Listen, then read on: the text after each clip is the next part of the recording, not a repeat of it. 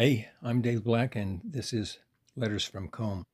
When you're driving down US 191 south to Cedar Mesa or Monument Valley from the Blanding or east side, a lot of drivers focus on scanning the roadside for suicide deer, and they miss a lot. But if they could just pull over and take their eyes off the road, they would get a glimpse of what they're missing. On a clear day at various spots between Monticello and Blanding, past Devil's Canyon, as you're about to descend into recapture, what you'll see is a staggering panorama vista of Four Corners and Bears Ears. To the north, the snow-covered La Salles are behind you. To the east, Sleeping Ute Mountain and Mesa Verde. To the southeast, Shiprock. To the south, Combe Ridge and the Mule Ear Diatreme. To the southwest, Navajo Mountain, Valley of the Gods, Monument Valley. And to the west, the Blue or the Abajo Mountains and the Bears Ears Buttes. This panorama alone is worth the long drive down there to see, and it gives the observer a hint of the immenseness and complexity of the Bears Ears and the Four Corners area. It's an especially good distant view of the diatremes like Shiprock and Mule Ear. Diatreme, you ask? Well, welcome to the world of intrusive structures, intrusive igneous structures, and let's talk about them briefly so you'll know what you're looking at.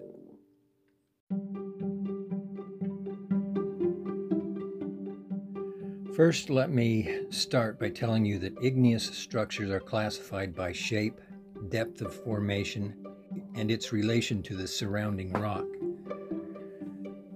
The first one we'll talk about is a laccolith. A laccolith is a body of igneous rock intruded or pushed into the space between the layers of sedimentary rock. You know, all that sandstone layering we've been talking about? And that results in an uplift. As the uplifted sedimentary layers erode away, the laccolith is exposed. Classic examples are the Blue or the Abajo Mountains, the La Salles, the Henrys, the San Juans, and the Sleeping Ute Mountain. So back to the original question, what's a diatreme? Well, a diatreme is a long, vertical, volcanic neck or pipe that's formed when gas-filled magma forces its way up through overlying strata. There are some 80 or so diatremes in what's called the Navajo Volcanic Field, and that includes Shiprock and its radiating dikes. Shiprock is a 1,400-foot volcanic neck, a remnant of a violent volcanic explosion. And since we've mentioned dikes, let's talk about that just for a moment.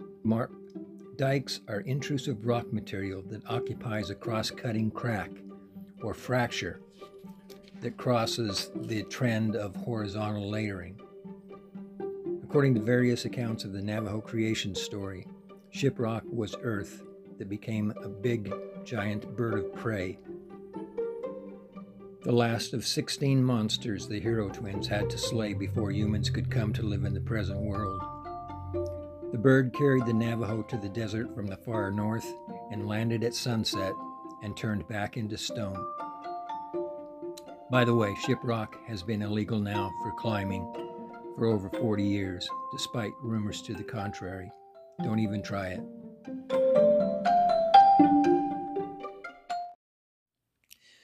So what are the things that aggravate you when you're in the backcountry? Say down in Bears Ears territory. What is it that bothers me down there, that aggravates me? Now, I'll give you three things, the top three.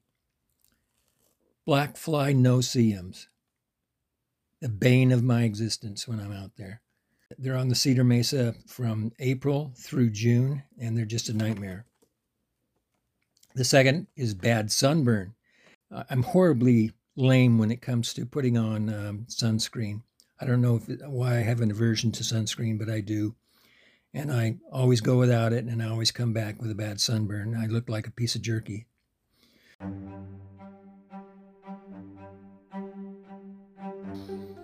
And the third one is poison ivy. Yep, I said poison ivy. And you're probably thinking, well, how do you have poison ivy in the desert? We have lots of it in the Four Corners area. And it's something that we haven't yet discussed. We haven't talked about toxic plants. So there's no time like the present. Let's talk about it for a minute. And just off the top of my head, and you have to understand that I'm not a botanist. I can only go by my own field experience. But I can think of about 14, my list has 14, 14 plants that grow wild down here, that are native down here, that could make you sick or very uncomfortable if you touched them, or worse, ate them. We'll start with poison ivy. Poison ivy is a very common plant in the slots because it likes moist, shady areas. It has a compound in the sap called urushiol. It's in the stems and leaves, and it causes skin irritation and serious contact dermatitis within about 24 hours, or it can be longer, before the symptoms show up. So how do you identify it? How do you keep yourself from tromping through a grove of poison ivy? Well, the ditty "Leaves of Three, Let It Be" is a good idea. Leaves of three, let it be. The leaves of poison ivy grow in 3-leaf clusters.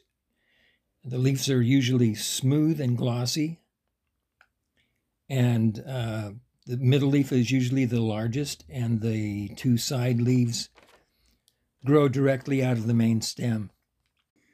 And there might be some berries on the bush, some white berries. In Utah, the leaves are usually dark to bright green in late spring and summer, and probably red in the fall. And they do fall off the stems in the winter and leave the stems behind, protruding from the ground. And you can get an exposure from the stems. The symptoms are redness, itching, swelling, and blisters. If you think you've been exposed, act fast.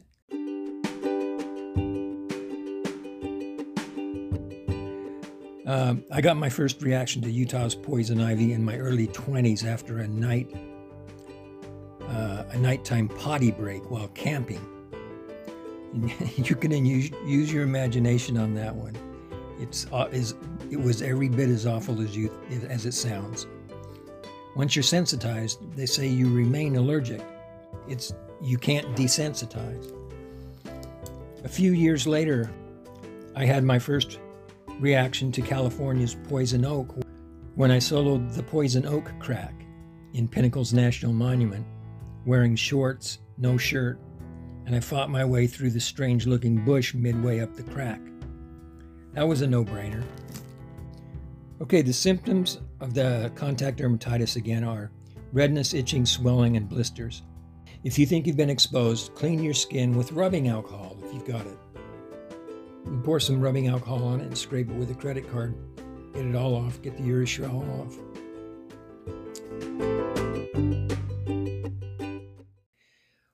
Or you can use that half pint of rot gut tequila or vodka you've got in your first aid kit. And then lather with soap, rinse, and repeat. And those 2 remedies, those 2 actions can make a big difference if you catch it within 60 minutes of your exposure. Avoid scratching the site. Clean up your equipment and clothes after the trip. I would have to say that I've seen poison ivy in the majority of the slot canyons I've done in Utah. You may have to rappel. You may actually have to rappel directly into it to get out of the canyon. I've seen it in the Bluffettes, on Tank Mesa, Dragonfly and Arches, Pleiades above Moab and La Salles. I've seen it in Medieval Chamber, Blue John, Leprechaun, just to name a few. I can still see a lot of those in my head because they were quite impressive experiences rappelling into the abyss of poison ivy.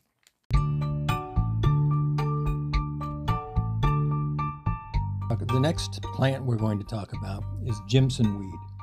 It's also known as sacred datura, thorn apple, and moonflower. It's a native to the Four Corners area, and it grows in abundance in the Bears Ears.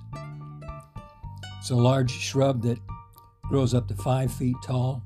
It's got velvety green stems and leaves with spiky ping pong ball size seed pods. The flowers are large and white, and they bloom in the summertime, opening at night and closing in the day. And datura, by the way, has a very distinct smell that you won't forget once you've smelled it. Drive-through blanding, it's everywhere. People have it growing in their yards, not on purpose. Well, some people like it. It's very decorative. It's all over Cedar Mesa. It's in North Wash, Arches, everywhere down here. And eating any part of it can be fatal. Datura is often abused in recreational use because the user is curious about its hallucinogenic and intoxicant properties. And many people around the world die from datura overdose because it's difficult to judge how much poison you're taking in when you ingest it. The poison contained in datura is scopolamine with some atropine and hyoscopine. And it produces an anticholinergic toxicity. Say that 10 times fast.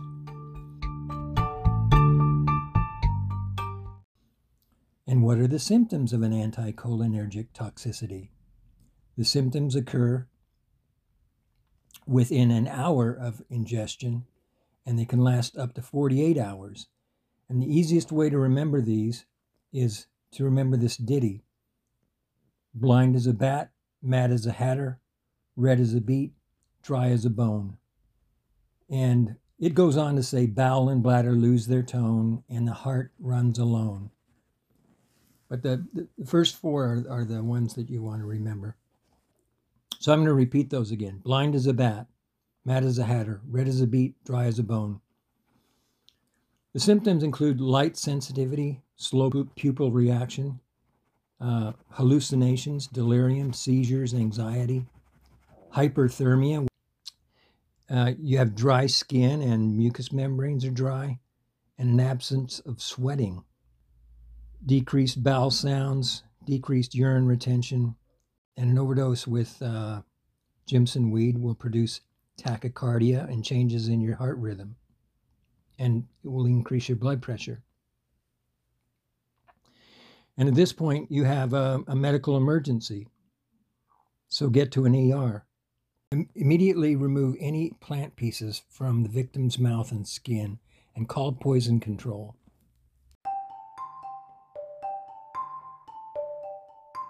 Lupine and monkshood are two very beautiful flowering plants. Lupine is known as bluebonnet in some places. Down in southern Utah, it's just called lupine.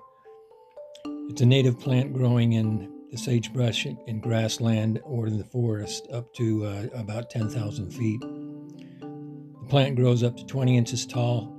It has compound leaves with 6 to 9 lance-shaped leaflets with a silvery lining, and it has a hairy legume seed pod, like a pea pod.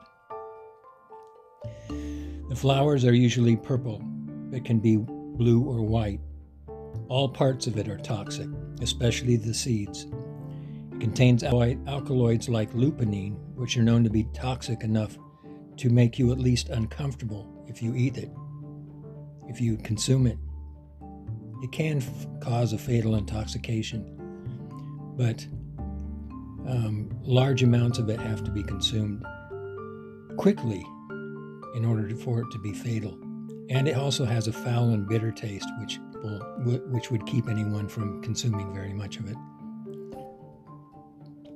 Monkshood is a native plant that is sometimes mistaken for lupine, but the flowers are generally a different shape and a darker blue rather than purple. Monkshood contains aconitine, a cardiotoxin and neurotoxin. Signs and symptoms might include changes in the heart rate or rhythm, numbness or tingling, nausea and vomiting, abdominal pain, diarrhea, and dyspnea, which is difficulty breathing. There's no specific antidote, so get to a doctor if anyone has consumed any of these.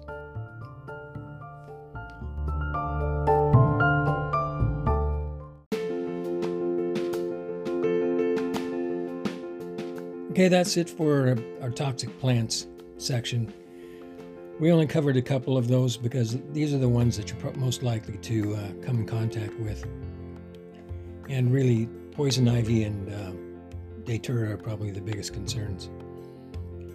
Cattlemen have a real problem with lupine and monkshood, but humans normally don't, because nobody grazes. In our next episode, we'll be finishing up our sandstone extravaganza by talking about 4 additional layers. We'll be talking about them very briefly. They're the Wingate, the Entrada, the Chinle, and the Kayenta sandstone. And on that long drive we mentioned, down Blanding Way to Monument Valley or Bears Ears, on that drive you better behave. There are some interesting laws on the books in the 4 states of the 4 corners and the reservation. Number 1, in Utah, don't annoy or interrupt the milkman or the city engineer. Number 2, birds have the right-of-way in Utah. Number 3, you may not hunt whales in Utah or fish from a horse. Oh, and in Arizona and in Utah, you cannot trip a horse. Number 4, your elephant needs a bell around its neck in Arizona. Number 5, put away your spurs before you enter a hotel lobby. And don't sing in your swimming suit. Number 6, in Utah, you can own a nuclear weapon, but you can't use it. Honey, do you know where I put the nuclear weapon? Okay. Number 7, no fornicating in Utah, and especially in an ambulance. In fact, even if you're dancing, there has to be daylight between the bodies. And ladies, you can't marry your cousin until you're at least 50. But hey, do what you want, because it's your husband who's responsible legally for any crimes you commit. That's Letters from Combe. I'm Dave Black.